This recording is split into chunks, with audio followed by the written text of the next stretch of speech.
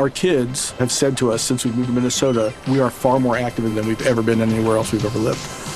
Moving to Minnesota opened up a lot of doors for us. Just this overall sense of community, of values that, Minnesotans have. It's a real accepting, loving community, especially with 2 young kids.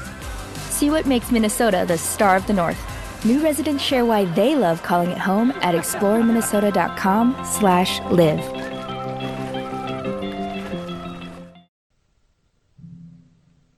Welcome to Human Circus.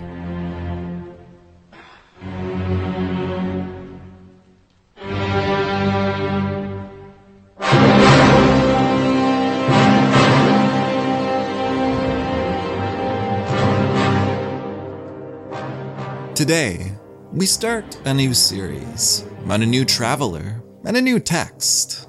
It's been a little longer than I'd like getting this one out to you, having had a bit of a personal disruption, which you might have seen me mention if you're on the Patreon. Just job-related, not life or health, if you're not. But it's good to be back. Let's begin, as we often do, with the beginning, picking up our traveler's opening statements. Quote, "Whenever I look back at all the hardship and misfortune I suffered throughout most of my life, I can't help thinking I have good reason to complain of my bad luck, which started about the time I was born and continued through the best years of my life. It seems that misfortune had singled me out above all others for no purpose but to hound me and abuse me, as though it were something to be proud of. As I grew up in my native land, my life was a constant struggle against poverty and misery, and not without its moments of terror when we barely escaped with our lives. If that were not enough, Fortune saw fit to carry me off to the Indies, where, instead of my lot improving, as I had hoped, the hardship and hazards only increased with the passing years." So wrote our author, our traveler, before continuing on that same theme. Quote, "But, on the other hand, when I consider that God always watched over me and brought me safely through all those hazards and hardships, then I find that there is not as much reason to complain about my past misfortune as there is reason to give thanks to the Lord for my present blessings, for he saw fit to preserve my life so that I could write this awkward, unpolished tale, which I leave as a legacy for my children, because it is intended only for them. I want them to know all about the 21 years of difficulty and danger I lived through, in the course of which I was captured 13 times and sold into slavery 17 times in various parts of India, Ethiopia, Arabia, China, Tartary, Makassar, Sumatra, and many other provinces of the archipelago located in the easternmost corner of Asia, which is referred to as the outer edge of the world in the geographical works of the Chinese, Siamese, and Ryukyu, about which I expect to have a lot more to say later on, and in much greater detail." And indeed, he would have much more to say, going on at great length as to his highly eventful life. The result has been read as a kind of harmless adventure tale of questionable veracity, as insight into far-off lands, as searing satirical commentary, and more. As for the writer himself, he would position the matter this way, quote, "And this may serve, on the one hand, as an example for all men, not to let the misfortunes of life discourage them from doing what has to be done. For there are no misfortunes so great that human nature, with God's help, cannot overcome.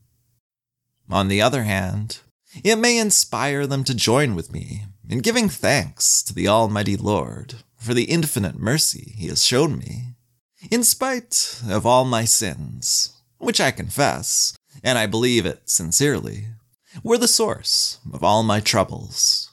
For his mercy gave me the strength and courage to endure them and survive. Such was his justification, a common one. But as I said, other purposes have been read into the text he left behind. The text we'll be talking about today, and in the episodes that follow. Hello and welcome. My name is Devin, and this is Human Circus Journeys in the Medieval World, the history podcast that explores that world through the stories of those journeys, from the very much real to material that was clearly not so much, and everywhere in between. Today, and for this series, we'll be settling comfortably into that place in between, the largely reasonable, but reasonably often called into question. But before we get to all of that, I should first point out that the podcast is supported by a Patreon, a monthly vehicle for support, and that, if you would like to do so, you can for as little as $1 a month, or as much as works for you. Episodes appear there before anywhere else. You can listen ad-free, and there are extra mini-episodes too. That said, let's get back to the story. Today, we begin a new series. Our subject, the Portuguese adventurer, merchant, wide-traveled writer, and much more than that. The one known as Fernao Mendes Pinto. Pinto was a man of the 16th century, a little outside of the medieval period, strictly speaking, but a period which we've explored before. He was born in or around 1510 in the Portuguese district of Coimbra, died in the summer of 1583 in the vicinity of Lisbon, and in the 73 years between those dates, he packed a lot in. Really a lot, by any measure, and by his own account, perhaps more than could be believed. He was, he said, 13 times a prisoner and 17 a slave. As Rebecca Katz writes, he served as a soldier, merchant, pirate, ambassador, missionary, doctor. The list is not complete. He ran afoul of pirates, was shipwrecked, and robbed royal tombs. The characters in his story included a saint, an Indonesian ruler, the mother of Prester John, a Japanese lord, and someone who may or may not have been the Dalai Lama. He claimed to be among the very first Europeans to set foot in Japan. But then, he claimed to be a lot of things, and, in a sense, he did so successfully. His written work was not released right away, not at all while he still lived. But when it finally was, some 30 years after his death, it was well received. Its status was akin to a kind of bestseller. Its 1614 Portuguese printing, followed 6 years later by 2 Spanish editions. That translation repeatedly reprinted through the years that followed. In 1627, 28, 45, 64, and 66, before the Portuguese again went to print in 1678. That 17th century alone saw editions beside those in French, German, Dutch, and English. All of this talk of printing a gentle reminder that we are outside of our usual period. All of these different editions, according to Maurice Collis, not quite capturing just how popular this book was by the measure of its times. In the 17th century, he wrote, the reading public was small, and confined to the top. What the figures in fact indicate is that most educated people in Europe had read Pinto's tales before 1700. By that date, he had as many readers as Cervantes, whose Don Quixote was published in 1604 and 1615. Those claims of Pinto's really went a long way. They reached many ears and eyes, but that's not to say that they were entirely believed. Indeed, his name for some was absolutely synonymous with the act of lying. So we see in the 17th century correspondence of Dorothy Osborne, writing here to her husband. Have you read The Story of China, written by a Portuguese, Fernando Mendes Pinto, I think his name is, she wrote. If you have not, take it with you. 'Tis as diverting a book of the kind as ever I read, and is as handsomely written. You must allow him the privilege of a traveler, and he does not abuse it. His lies are as pleasant harmless ones as lies can be, and in no great number, considering the scope he has for them. There is one in Dublin now that never saw much further, told me twice as many, I dare swear, of Ireland. And I'm not sure who it was in Dublin that she had felt the need to single out so. But as to Pinto, Osborne was not alone in her assessment. A late 17th century playwright, looking for a suitable way to speak of falsehoods, would have one of his characters say accusingly to the other that, quote, Ferdinand Mendes Pinto was but a type of thee, thou liar of the first magnitude. It was something his audience might be expected to understand, and really quite a statement as to Pinto's duplicitous standing. This was someone who Cervantes was said to have called a liar. This was a Portuguese Marco Polo, in the breadth of his travels, in the degree of disbelief which he inspired. This, actor Richard Burton, was said to have written in his footnotes to Sinbad the Sailor, was, quote, the Sinbad of Portugal, though not so respectable. But it wasn't all lies. Indeed, Pinto's book seems now to have been based in no small part in true historical events, which is not to say that he did everything that he wrote, or that all he wrote of was otherwise true. But we'll get to all of that later. We'll get to the purpose of it all. Not just, it has been argued, adventures at sea, good times with pirates, and a glimpse, for the readers of the time, of the exotic East. But first, let's look at the world in which he lived. Pinto's world was one distinctly removed from that in which most of our stories have taken place. The Portugal he was born into had been navigating, exploring, and expanding. It had, in its age of discovery, been colonizing.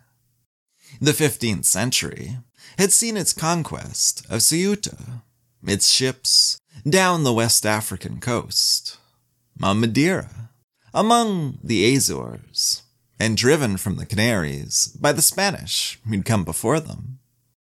They were going ever further down coastal Africa, reaching present-day Ghana, the Congo River, and then the Cape of Good Hope in the latter half of the century, offering monopolies in exchange for hundreds of leagues of exploration down the coast. They were establishing trading posts and forts as they went, and they were establishing themselves in the trade of gold and that of slaves. In the mid-century observations of one Portuguese chronicler, the victims of this trade were brought to land in Lagos, Portugal. The chronicler described 235 of them taken to a field to be divided. What heart, wrote the chronicler, however hard it might be, would not be pierced with a feeling of pity to see that company. He described people with faces bathed in tears, others groaning aloud, eyes fixed to the skies. Some struck their faces with the palms of their hands, throwing themselves at full length upon the ground. Others, he wrote, made their lamentations in the manner of a song after the custom of their country. And, though we could not understand the words of their language, it seemed to reflect the extent of their sorrow. He described their division with no regard for friends or families, child or parent, husband or wife, torn apart into 5 separate groups, rushing to rejoin one another despite the blows they received.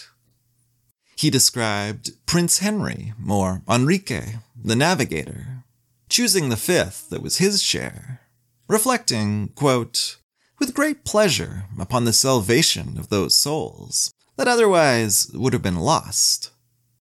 The enslaved, in case that wasn't clear.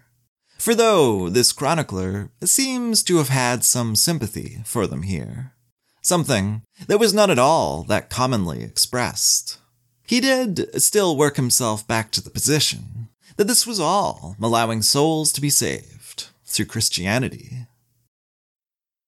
The world was being chopped up and drawn off. This for the Spanish, that for the Portuguese. In 1494, the year after Columbus's return from his first voyage, and the papal bulls that followed, the Treaty of Tordesillas saw the line drawn in such a way that when Pedro Cabral reached Brazil in 1500, that was to be Portugal's. That turn of the century saw Cabral, and also Vasco da Gama, rounding the southern cape of Africa, sailing up its eastern coast, and making their way to India. Others followed them, carrying the Portuguese crusade over from the Mediterranean and against the Ottomans and other Muslims in a new theater. Others went beyond them into Southeast Asia and China. There were profitable spices in abundance, more forts and more trading posts, more slaves. The nation's ships estimated to have transported more enslaved people than any other. There was the pivotal Portuguese victory at the 1509 naval battle of Diu that cemented their grasp on the Indian Ocean. There was the establishment of the Portuguese Empire as a naval power, a commercial power, and a colonial one. For the 3 were intertwined. As for Pinto, he would depart for India in 1537, when all of this was well underway. The Portuguese had carved out a well-established place for themselves there, along with a bloody reputation. On the throne at the time sat João III, at 16 years in, still not yet halfway through his long reign, having been made king at 20 years old, but not necessarily enjoying the success that this stability implied. Though the Golden Age apparently continued, Katz writes, Portugal began to decline in the reign of João III. Emigration drained the best blood of the country. The East corrupted, while it enriched its conquerors. The cultivation of the soil was either abandoned or left to slaves, and the government could not make both ends meet. João had overseen the Treaty of Zaragoza, which had built on that of Tordesillas by securing the Indonesian Spice Islands, while recognizing the Spanish hold on the Philippines, establishing a division between the 2 powers in the East, as the previous treaty had in the West. He had set in motion the colonization of Brazil through appointed captaincies, only a few of which were successful.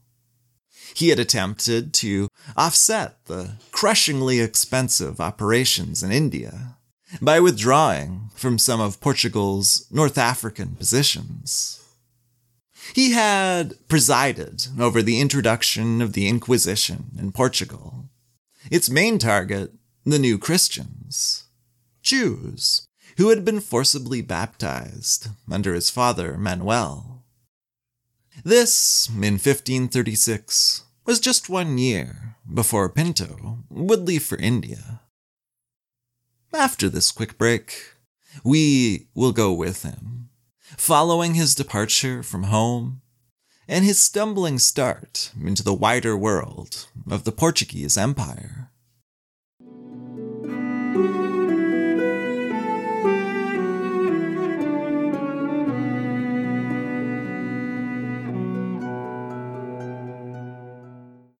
When you make decisions for your company, you look for the no-brainers.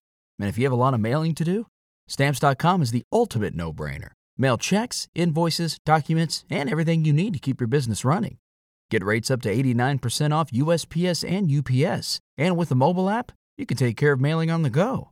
Make the same no-brainer decisions as over 1 million other businesses with Stamps.com. Sign up at Stamps.com with code PROGRAM for a special offer. That's Stamps.com, code PROGRAM. As you heard at the beginning, Pinto did not have happy memories of his upbringing in Portugal. He made vague mention of struggles, of an unhappy and impoverished life, of moments of danger and terror that seemed to predate his more obviously perilous adventures abroad. "I'll begin this tale of my wanderings," he wrote, "with what happened to me during my early years in Portugal, where I lived in abject misery and poverty until the age of 10 or 12, in my father's humble house, in the village of Montemor Ovelo.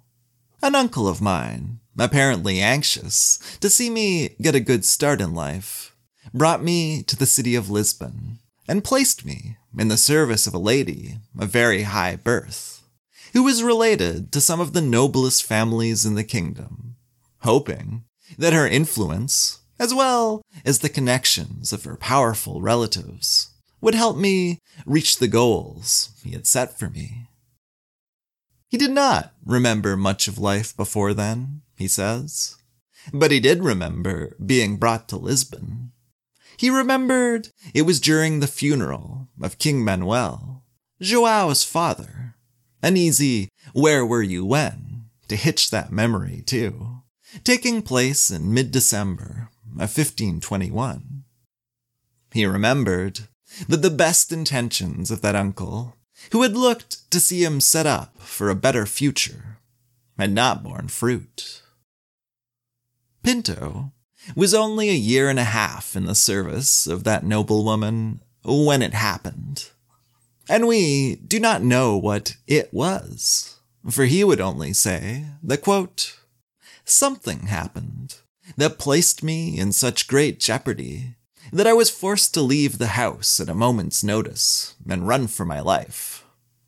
And whatever it was that sent him rushing from the house, it was bad enough so as not to let him rest. I kept on running," he wrote, "so crazed with fear that I didn't know where I was going, for I thought that I saw death staring me in the eyes, keeping pace with me every step of the way." That phantom, the fear brought on by whatever it was that had happened at the noblewoman's house, stayed with him all the way to the stone wharf in the Alfama district, all the way to the caravel he found loading a nobleman's horses and household goods, all of it bound for Setúbal, where Joao's court had fled to escape an epidemic. Finding a way aboard, Pinto made his own escape, though from exactly what, it's hard to say. That very same epidemic, or maybe trouble in the household. He'd been caught in some misdeed, or else he'd witnessed that of someone powerful. He'd perhaps simply fabricated the entire episode. Who can say? Whatever unpleasantness drove him to board the caravel, matters were not to immediately improve for him. The ship sailed the next morning, but it would not complete that short journey to Setúbal untroubled. Indeed, at about 6 miles short of its destination, it would be boarded, plundered, and sunk by a French pirate vessel, those who survived taken prisoner, in the first of a claimed 13 such occurrences for Pinto, if we're keeping track. He and the others had a hard couple of weeks then. 13 days spent bound and periodically lashed, all with the prospect of being sold into slavery on the Moroccan coast in their future. But then they had a bit of luck, for another's poor fortune would bring a beneficial turn in theirs. The pirates sighted another potential victim now, a much richer possibility, and they gave chase, following a full night before they caught and engaged the vessel. And Pinto, somewhat strangely, spoke highly of how they handled themselves. Like old hands at the game, he enthused, looking on as they fired a series of broadsides, and then secured the grappling hooks with a, quote, fine show of bravery. They faced resistance, but his favorite French pirates were resolute, storming aboard and killing 16 or 18 on the large merchant vessel before they'd secured it.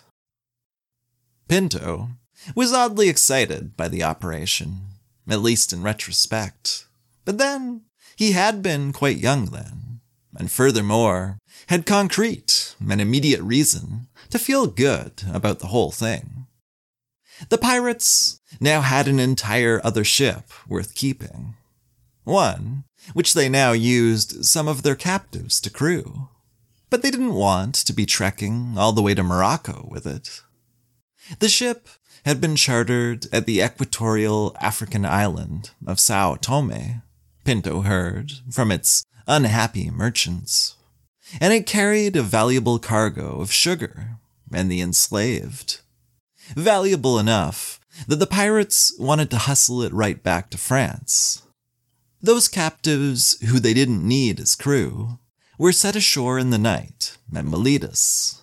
They were barefoot, naked, some suffering from whipping injuries, but they were free to go where they would. Pinto and the rest found a place to recover, to receive aid, and then went their separate ways. With half a dozen others, equally forlorn, he made his way to Setúbal, finally reaching the caravel's destination, which misadventure had kept him from, not all that far south from Lisbon, where he'd started.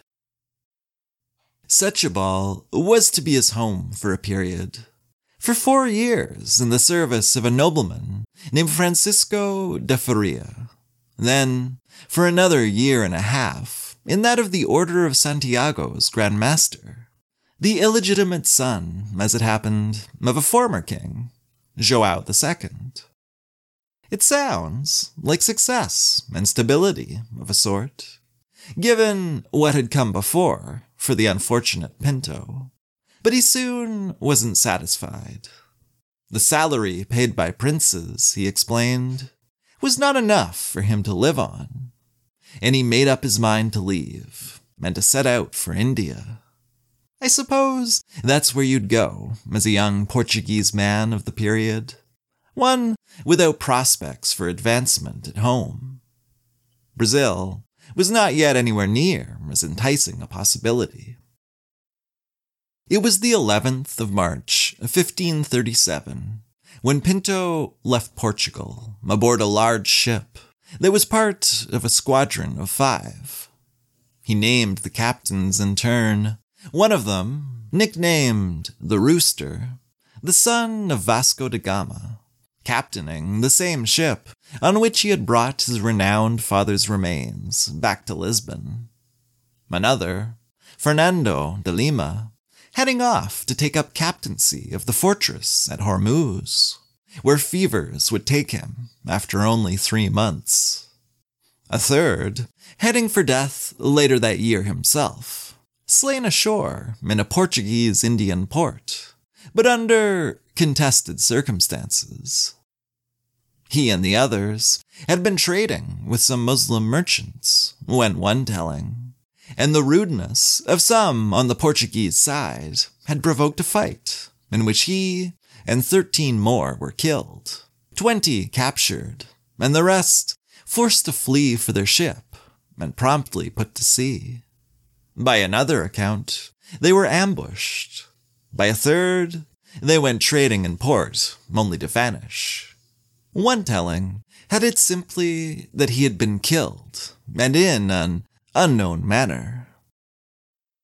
The voyage took the 5 ships south, round the Cape of Good Hope, and then north, with a stop at Mozambique, reprovisioning there and encountering a Portuguese ship that had disappeared at sea. No one having heard of it until they found it now, laid up for the winter. Such disappearances were a frequent risk, the same fate that befell a number of other ships on the East India run, wrote Pinto.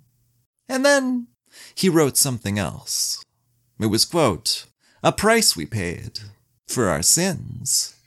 An interesting reflection, perhaps, and one which he would not at this point expand on. From Mozambique, the fleet was to be divided.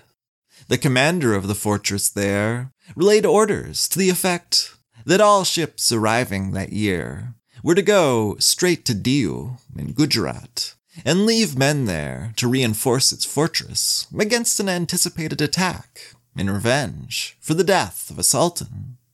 An attack that would indeed be coming in the form of a 1538 siege, one supported by Ottoman Sultan Suleiman the Magnificent, no less.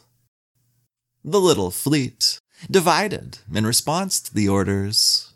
2 merchant vessels loaded with goods, going first to Goa, there having been complaints already about recent appropriations of such private property.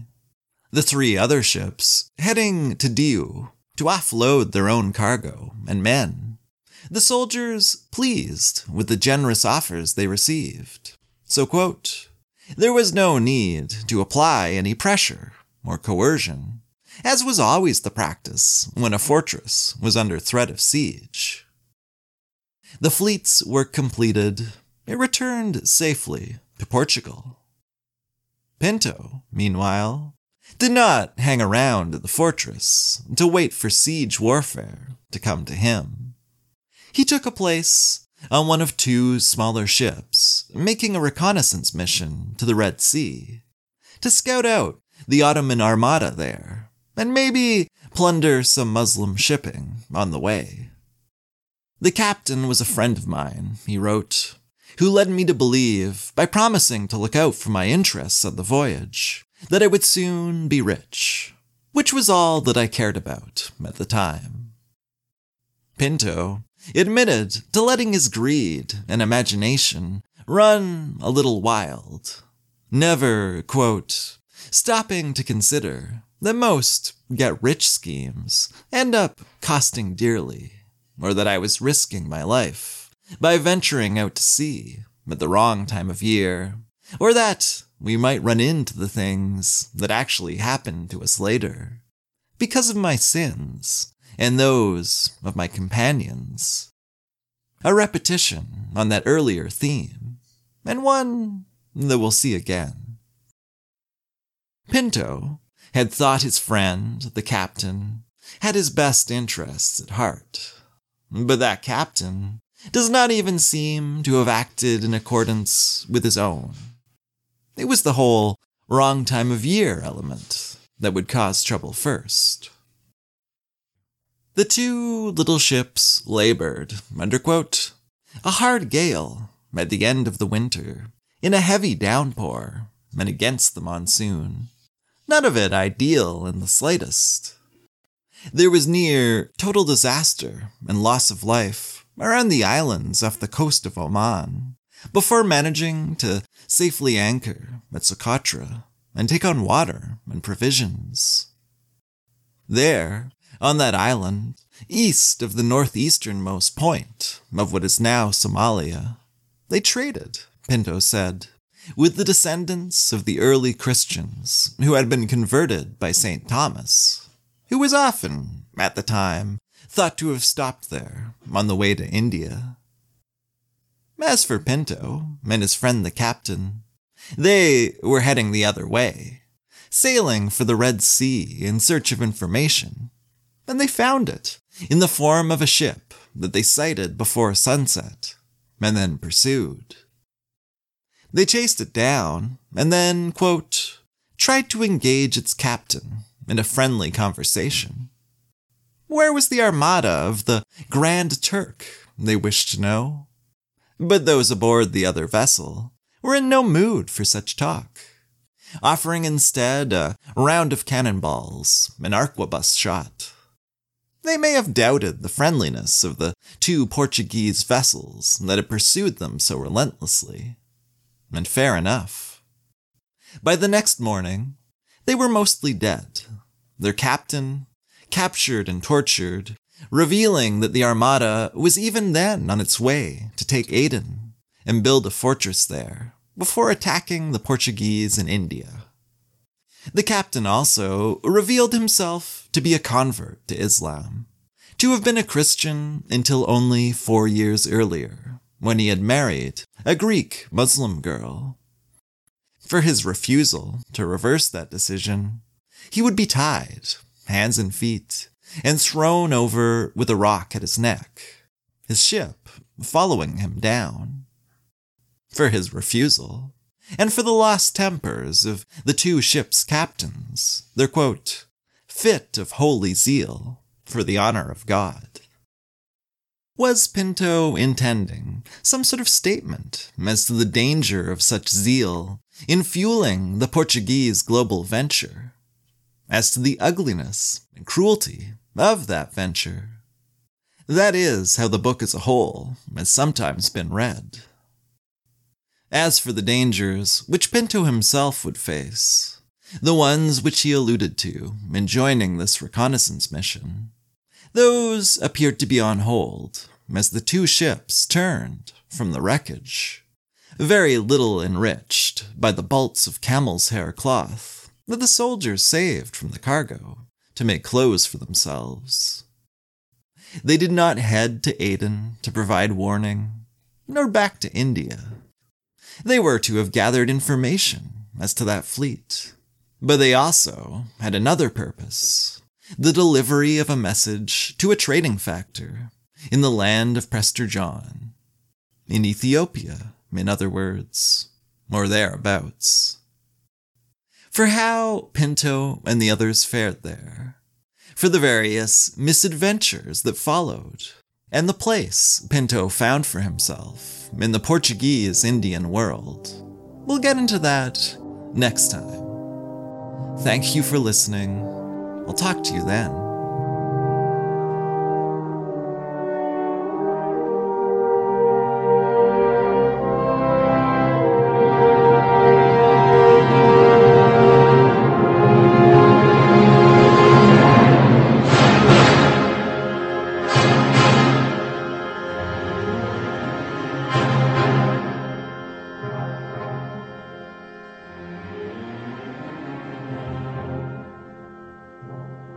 Human Circus will return.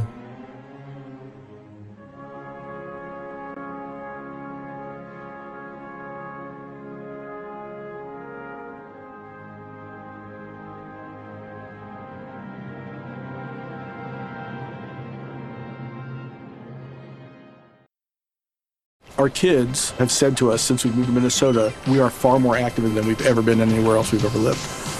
Moving to Minnesota opened up a lot of doors for us. Just this overall sense of community, of values that, Minnesotans have. It's a real accepting, loving community, especially with two young kids. See what makes Minnesota the star of the North. New residents share why they love calling it home at exploreminnesota.com/live.